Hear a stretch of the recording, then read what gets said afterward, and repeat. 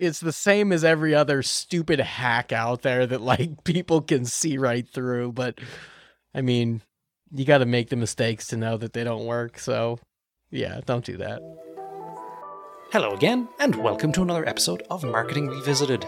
My name is Liam Maroney, I am your host, and on this podcast, I talk to the smartest marketers I know, one topic at a time, to learn what's new, what's changed, and what you need to leave behind to be a better marketer. And today we discuss the topic of building communities.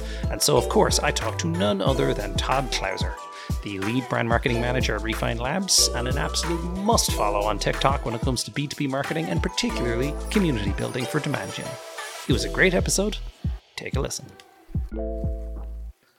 Todd, welcome to the podcast. I am delighted to have you here. How are you doing? I am doing fantastic, Liam. Thanks for having me.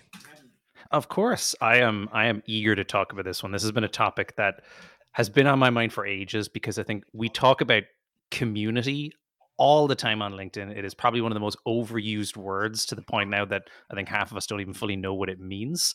So I wanted to use this episode to really go into it because you've been talking a lot about building communities. Obviously, like at Refine Labs, they've done a stellar job of doing exactly that. You've been part of this for companies. So I want to start with, when we talk about community, what exactly does it mean from a marketer's point of view to you? What is a community that is something you build? So I think you've got two things here, right? You've got audience and you have community. And the way that I look at it is an audience is a one-to-many discussion. So like, for example, my background is in YouTube. We had several 100,000 subscribers, and like a YouTube video where I create something and talk to the masses, like that's audience. Whereas a community, in my opinion, and people may disagree with me on this, but the community aspect is when those people get to know each other and can help each other whether I'm there or not.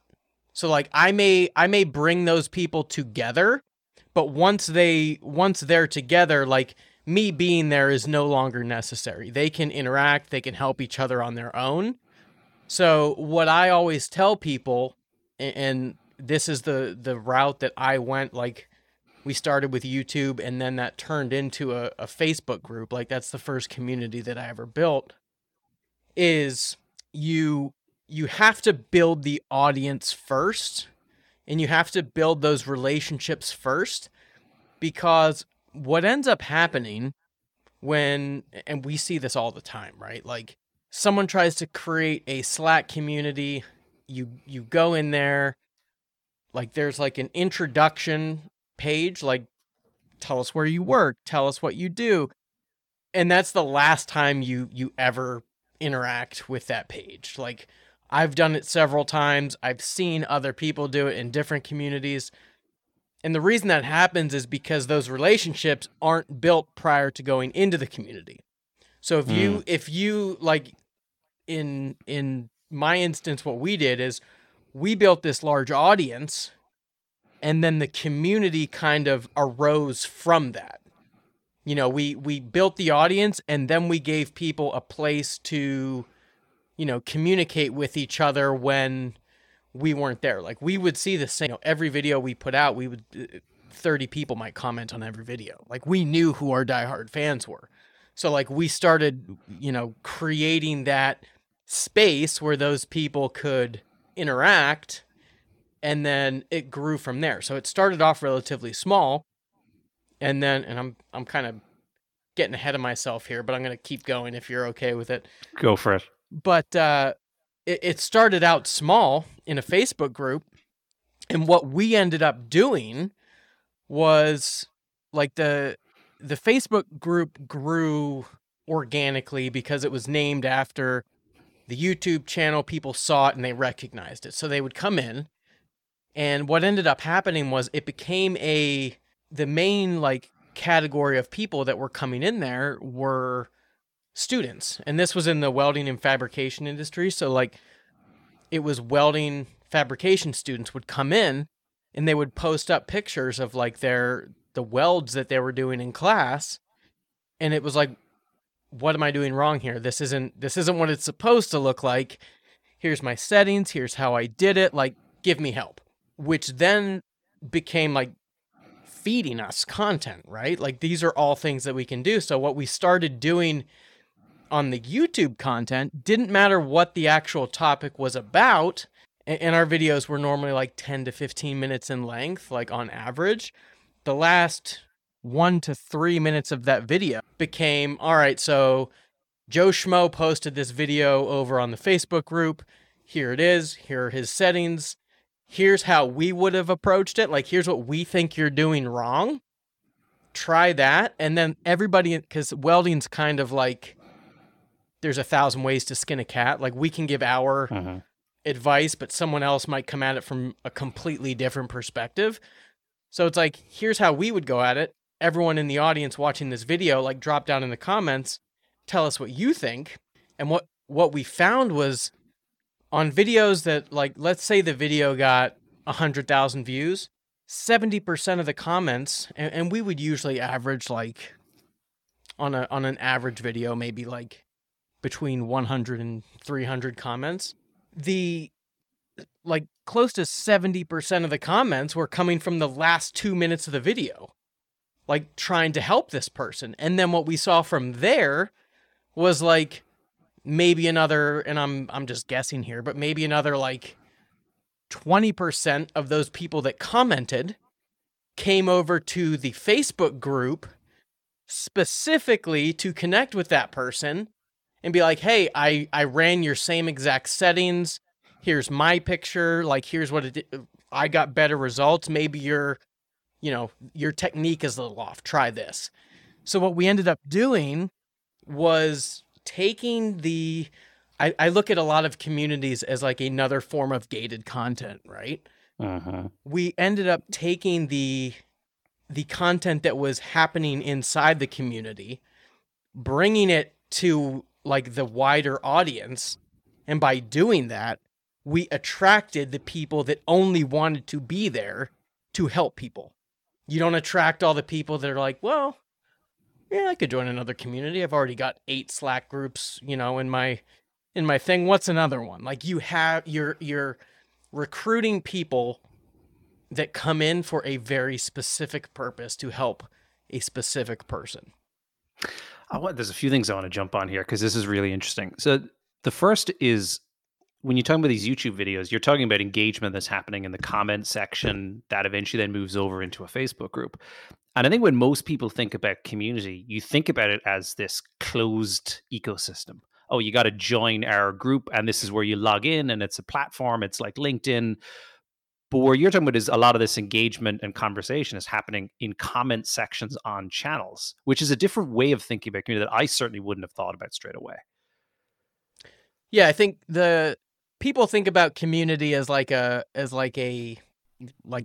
place like a Facebook group or a Slack group or Discord or something like that because it's easier to communicate with somebody on a regular basis in a dedicated location like that. Whereas like if I'm creating YouTube content, it's more difficult for people to interact on like a regular basis. Unless it's like what we do at Refine Labs, it's an every Tuesday at a specific time. People come, a lot of people, everybody originally came specifically to hear Chris talk. And they still do. Like if the content was bad, they wouldn't show up. But a lot of people come like just for what's going on in the comment section. Like that's community. You're showing up to engage with people that you know and trust in the comment section. Now, in a live event, that makes it easier because it's the same time every week. But you can also do that through pre-recorded content like a YouTube channel. Like if you see the same people coming down in the comments every week and having conversations, like what's the difference if they do it there or if they do it in a closed group? Yeah. I want to pull back for a second because I think everything we're describing here sounds great to be a participant of. But if you're selling this in an organization and you're saying, hey, we want to start building a community around this, things that you've described, I could see heads of sales. I could see the wrong kind of CEO like reacting to like, we don't want to be like spending time managing a place where students are going to show up. They can't buy our product. So what's in it for a company to have a community versus just have an audience that they talk to? Well, so like in that example, students were very much our ICP. Like we were an education channel, like that went to what, like that was a good community for us. But it all comes down to like the content that you create and that you put out, and that's going to determine the type of people that you attract. So like if your goal for the community, whether it's a live event or, you know, pre-recorded content or a closed group, the goal should be to bring people together. So one, you can keep a pulse on the things that people are having trouble with. So like that's a huge advantage. If I have all these people that I can easily see the questions that are coming through, like again, these are all ways to create content, you know, and position yourself as the expert in whatever, you know, these different areas of questions or problems are arising. Like that gives you the first, like you can monitor the pulse on your industry very well by doing that. Go ahead. Yeah, I kind of want to ask about that. So, like, you know, the Refine Labs example is a really good one, and obviously, it's one form of community that's developed. But I've heard you talk about this before, and I'm curious your thoughts on beginning a community that starts by being a thought leader and an expert and building the audience. Is that the natural way, or do you think there's a process of going in saying like, this is an audience that I don't feel has a community and I want to be the one to create it? Is that another pathway, or are there different entry points for starting a community? I have never, and I'm not saying this can't be done. I have never witnessed it or seen it. And the reason is like, let's say there's no community for, and someone asked me this the other day. They said, is there a community for like B2B social media manager type of people? So like if I wanted to go out and create that community and I was not a subject matter expert in that area, this comes back to creating the community that we see so often. Someone announces like, hey, I just created a community for B2B social media managers. Here's the link. Come on in. Like, let's start this thing. Even if, let's say that post goes viral and everybody comes in, you have all these people that came in that probably don't know each other. They don't know past like a 2-sentence thing what anybody else in the community does, or the experience to which they can help somebody else. Like there's no proof of like, if I have a question, I don't know who to ask or if the advice that I'm getting back is actually good. Whereas if I'm a social media manager, like expert, that's my field, I know all this stuff, I can start to invite, you know, a couple people in, and we have these like really good conversations. We can start sharing those conversations out with a wider audience and build it organically to where people want to weigh in on a specific conversation or get advice on a specific topic. Then they come in and they're fully engaged. Whereas like it's kind of like the slow organic, you know, build it up route versus like, let me try to blast this out and like see what sticks. So I think, not to say that it can't be done, but like that's not how I would approach it. Yeah. And you mentioned something interesting there about like, you know, people asking specific questions. I've seen this go terribly wrong in Facebook groups in previous companies where suddenly moderating this beast of a thing becomes its own job. If someone's going down a path and they say, I want to create a community, what from a moderating management place do you actually think about? Like, do you need to have that in place, or does it grow? Like, how do you make sure this thing doesn't turn into a political nightmare? So what I've done in the past is basically like the community's created like in the beginning as the person who created it, like we're in there every day, we're engaging in as many conversations as we can, like we're building it up organically. And as you do that, because you're in there every single day and seeing the keeping the pulse on what's going on, you will naturally identify the people that are doing the same thing. Like they're in there, they give good advice, they're there to help people, not just like, throw generic comments in so people see their name so they can like, boost their Mm-hmm. brand a little bit. And like what we've done in the past, I've done this in several communities, is like I will partner up with those people. Like, hey man, you're in here every day answering questions. Like, do you want to be a moderator?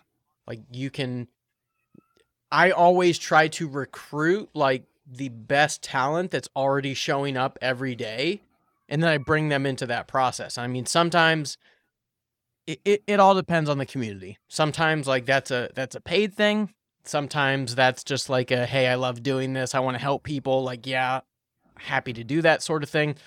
So like you kind of have to, it's a case by case basis. But I've always been one to say that like you need multiple people in there that you can trust to help moderate the conversations. Speaking of moderators, as soon as you mention moderator, my head immediately goes to Reddit, which is just the most defined place of moderators, rules, communities, where it's built for that specific purpose. And you see the wrong side of it too. Anyone who uses Reddit, you can have, places that feel extremely rigid where anyone who talks about a topic that's off, they get deleted, and it can feel like a really draconian place to be a Yeah. member of. Do you think that's an entirely different type of community to something that would organically come up for marketers, or do you need to plan for that type of an environment at some point, having rules, having conversations that you don't want to participate in this area? I can tell you the way that I've always done it. I don't know that this is the best way for everybody. But as far as like rules and like strict like things that have to happen in the community, like for instance, we'll go back to the original one that I was talking about with the welding community. The only rules for that community were like it's a welding community. We're talking about welding. Like let's keep it on topic. So like if people start posting spam and other things, like we're gonna delete that, and don't be an asshole. Like, I mean, you can disagree, but like once like people get heat, I mean, especially on Facebook, like how that can go. Mm-hmm. So like but we always left it up to the moderator's discretion. So again, it comes back to like bringing in people that you trust can make good decisions based on the specific case that they're trying to make a decision on. And I mean, I still get, DMs like, hey man, this is going on over here. Like, can you take a look at it and like, what do you think? Even though I'm not in the community every single day anymore, like moderator will still come back to me and say like, what are your thoughts? Like, here's kind Mm-hmm. of where I'm leaning, but like, so like if you get the right people to moderate, they're going to try to make the best decision in the moment. So, I Yeah. mean, I'm not a fan of like strict rules, like, but you need to have some ground rules, I think. Yeah. Yeah. I think that's fair. I want to go back to what we were talking about a little bit ago, just on like deciding that there's a need for a community. Is there like, are there reasons why someone should not try and aspire to creating a community? Like, I mean, is there a, oh well, this is too saturated, there's too many marketing communities already, why do we need another one, versus we know that there are no B2B social media manager communities? Like, should you vet how saturated the area is, or is it, does it, like, is there a case where a community is not for everybody? Yeah, I think there's a couple reasons why you may not want to go the community route as far as building it. Like first and foremost, like if you don't have the resources, like it's not easy to build a thriving community. Like there's a lot of time that goes into it. So like if you don't have the time to dedicate to like being in the community all day, like you need to have people doing that, like fostering these conversations. If you don't have that, like it's not worth building a community. It's probably like you can be maybe not just as effective, but very close to as effective at being really good at participating in current communities. You know, you don't always need to build your own. In some cases, like there's tons of B2B communities out there. Like find the top 3 that get really good engagement and just dedicate yourself to getting in there and answering all these questions. And that can be a catalyst to building your own community. Like we're coming back to the original point that we mentioned, which is like, you know, you want to build yourself as this subject matter expert. Like what better way to go into the communities and answer everyone's questions by giving them really good advice? Like there's multiple ways to go about community. You don't always have to build one from scratch. There's plenty of cases where you can dominate in current communities that already exist by just providing a ton of value.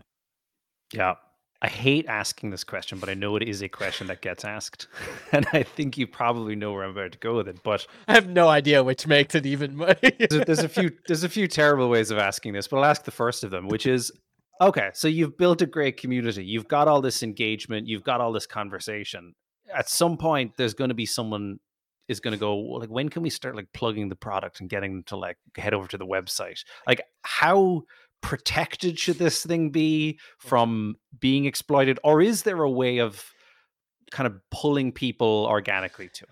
No, I mean that this is kind of like the mindset of the community that you really have to like be cognizant of prior to building it, and then sticking to your guns. Like if you're lucky enough to get to the point where like you build a thriving community, like the second you start pushing product, like that's where communities go to die. Like there's no better way to kill a community than just start pushing product. I've made this mistake in the past. So like at a former company, we were trying to run a very similar strategy to like the Refine Labs Demand Gen Live. Like we were doing weekly live events, and for like 2 months, they were going pretty well. Like we'd get like 30 people a week. Sometimes we'd get up to like 60, but like for a brand new thing, like that was really good.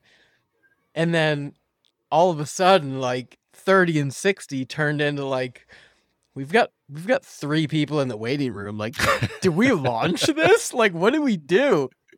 And what we were doing, which I attribute to what killed this community. It's my opinion. We don't have any facts to back this up by any stretch. Because the content was really good, the hosts were really good. The only thing that we were doing wrong was at the end of every episode, we were giving the list to our SDR team, and they were putting that into their outbound. So like we probably had like 5 people that literally showed up every week, and then they started falling off. We're like, what's going on, guys? This isn't good. So like, yeah, like you have to, the community's job is to help. Let me think of how I can put this. The community's job is not to directly sell. The community's job is to create a space where people can come to help each other, and then by proxy, you're associated with that, and then people recommend, they tell other people. Like that's kind of where like you need to, it's a, again, like it's a demand function. It's not like an outbound sales function. So And so on that, if someone says, what's the value of this? What's the return back to the business? Are you looking towards people self-identifying as they come through demos saying, oh yeah, the reason I came is because I'm a member of the group? Or like how would you try and show that this thing was worth the resources, the time, the effort? that's a good question, because I don't necessarily think that you will. I could be wrong here. I'll use Refine Labs as an example. We have a ton of people come through and say, "Heard about you on the podcast," LinkedIn content, that sort of thing. And I don't have numbers on this, but like the people that say like I show up to DGL every week, like that's not that doesn't happen. So, but DGL is the catalyst for all those other things doing well. So, right. Like I don't know that you can, like, even with self-reported attribution, like it may be tough, but like using common sense and knowing that, like, okay, like for us, Demand Gen Live is the main piece of that's like the central pillar for the podcast that then drives the LinkedIn content and the TikTok and all that other stuff. So like, even though someone's not saying I showed up to Demand Gen Live, they're listing these other things that stem from that, or even like word of mouth. Like that community is what's going to drive word of mouth. So like, you kind of have to use a little bit of common sense, which like people don't like to hear, but at the end of the day, like, take it or leave it, I guess. I think it's a good point, because, like, I mean, like, take, Demand Gen Live.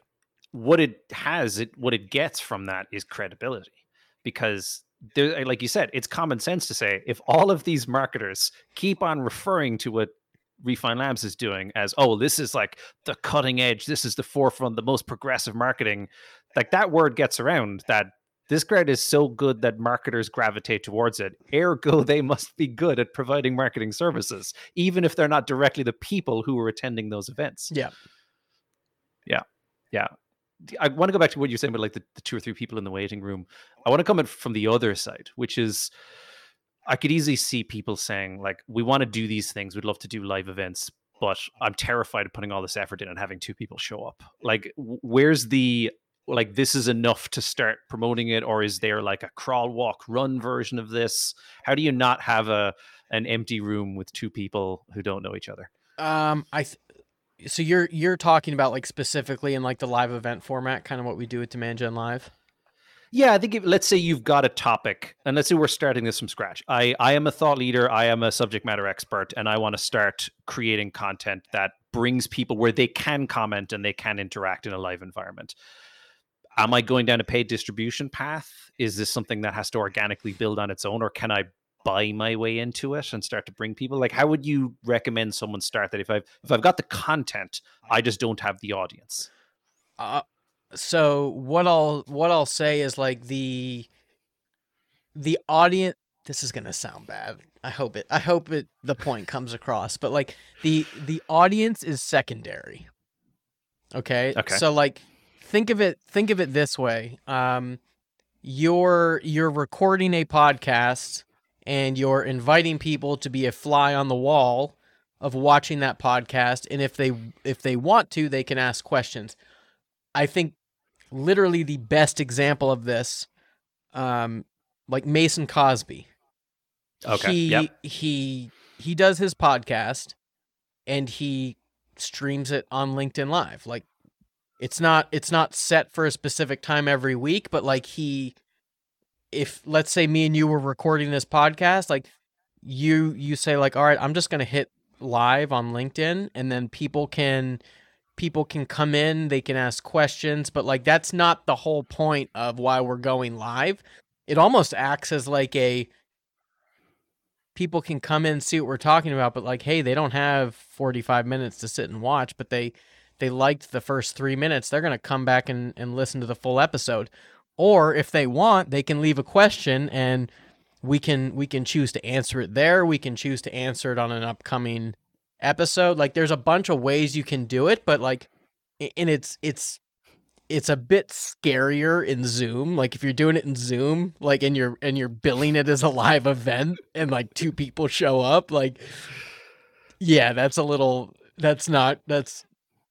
tough pill to swallow, but like I think there's other ways that you can start. Again, it's building it in public, and let's say you do it live on TikTok or live on LinkedIn and you get to a point where you're getting, a dozen or more people showing up for these events, then you can be like, hey guys, like I want to engage with you guys more fully. It would be cool if we could go back and forth in this conversation instead of me just reading your comments and trying to interpret. Like, let's move this over to a Zoom event. And here's the time, like who would be up for that? And then that's a little easier way to like try to ensure that like you're not going to show up and one person shows up with you. Yeah. This is going to sound a little bit strange, but like, is it arrogant to say I want to build a thriving community, or is it an aspiration that you hope comes off the back of content? Or like, is it reasonable to say we're going to start this, we're going to invest time, there's going to be milestones, and a year from now we're going to have a community? Or is that just completely narcissistic? That's a really good question. Honestly, I've never heard that before. But like as you say that, like in my own experience, I'm trying to think of, because I've done a couple communities. Every single community that I have built has started with building an audience first and with no actual intention behind building the community. It was like an organic thing that stemmed from the audience. So I honestly don't have a great answer for you. Other than everyone that I've done myself has been like an organic thing that happened. It wasn't necessarily the intention going in to build this massive community. As we started building it, we figured out better ways of doing it and better ways of providing value to the people that were in it and how to attract people that were actually going to contribute, which you can probably do from the beginning. I've just never done it. So I'm going down that path. So assuming then that the best intentions is that you respect your audience enough that you hope that they become a community off the back of it. And let's say you go down the pathway and you're building a program where you're building an audience first and you're hoping something builds off it. What should you look for that are signals that, okay, this is starting to turn into something different? Like, what are those little anecdotal things that'll go, okay, that something new is happening? The number one signal that I would tell people to look for is, well, a couple.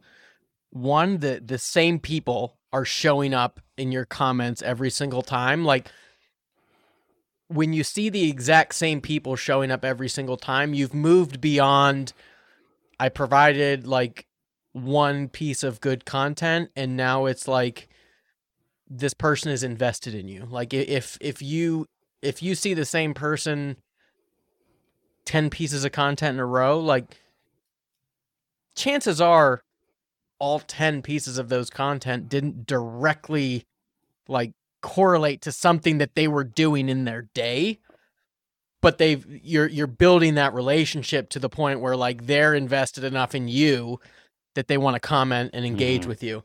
So I think that's number one, is you see the same people coming back over and over again. And number two is once you get enough of those people coming back over and over again, that they start to engage with each other. That's where like the real magic happens. Like, again, this is what we talked about in the beginning of the show. The difference between audience and community is like something that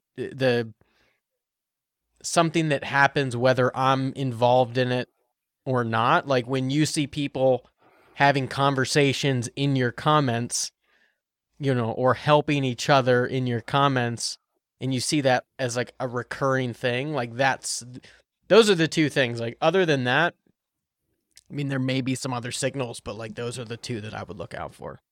Yeah, that's really good. I like that.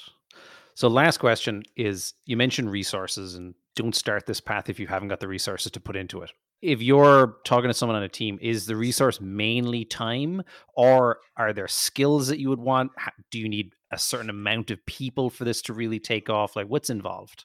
So I think there's a couple things. One obviously is the time, but that's not the first piece of the puzzle. The first piece of the puzzle is having somebody, like, it's easy for Refine Labs. Like, we have no shortage of subject matter experts at our company. And Chris has done like this amazing job of creating that, because he is the subject matter expert on what we talk about. Mhm. So number one is finding your Chris Walker for whatever your industry is. Like, you need someone who can speak intelligently.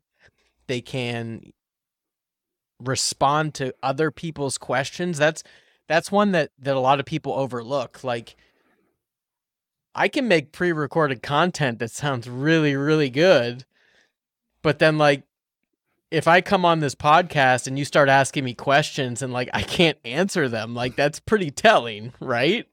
Uh, So like you need to have somebody that really has that deep understanding, and then you need to build the content that creates those relationships that we were just talking about. So step one is the content creation process, like building that affinity. Step two is recognizing the signals, and then step three is that time resource. Once you decide that, a community is the thing you want to build, and when I say community in this kind of like meaning, I'm talking about like whether it's a live event or whether it's an actual group like Facebook or Slack, like that's where the huge time resource comes in. yeah. You need somebody in there that's curating the conversations, and I'm not talking about like, I've seen a lot of communities where it's like it's dead. It's like a ghost town, and then you see like, hey guys, question of the day is this. Everyone give you a response. It's like, I mean, that's not community. Come on, like that's, and I've been in them, but like you need someone in there or several people in there creating those conversations that other people want to be involved in. So I have to ask on this because I know someone will do this. If you're doing this, what is your take on someone saying, "Well, we'll get a couple of people to like join as members and like ask questions as like pseudo people and like, plants in the audience type thing." like Have you seen that? Do like people do that? Yeah, the fake question, like let's build out the community before we invite people into it. absolutely. Yeah. Yeah, so I've been guilty of this, and the first, like, this was before we called them communities. It was a forum. Like, this was probably like 2011, 12. Same company we ended up building the Facebook group on, but like way back in our infancy, we had a forum on our website, and it was like, wow, we can't have a forum that people show up at and there's no conversations. Like, let's get everyone in the company, because like we were part of a bigger organization. Let's get everybody in the company to come up with one question, and then everybody in the company has to go back and answer every one of those questions. It doesn't work. Like, it's the same as every other stupid hack out there that like people can see right through. But I mean, you got to make the mistakes to know that they don't work. So yeah, don't do that. I think it's a pretty good place to leave it. This has been a terrific conversation. I enjoyed every minute of it. I learned a ton. Thank you so much for joining. Thanks for having me.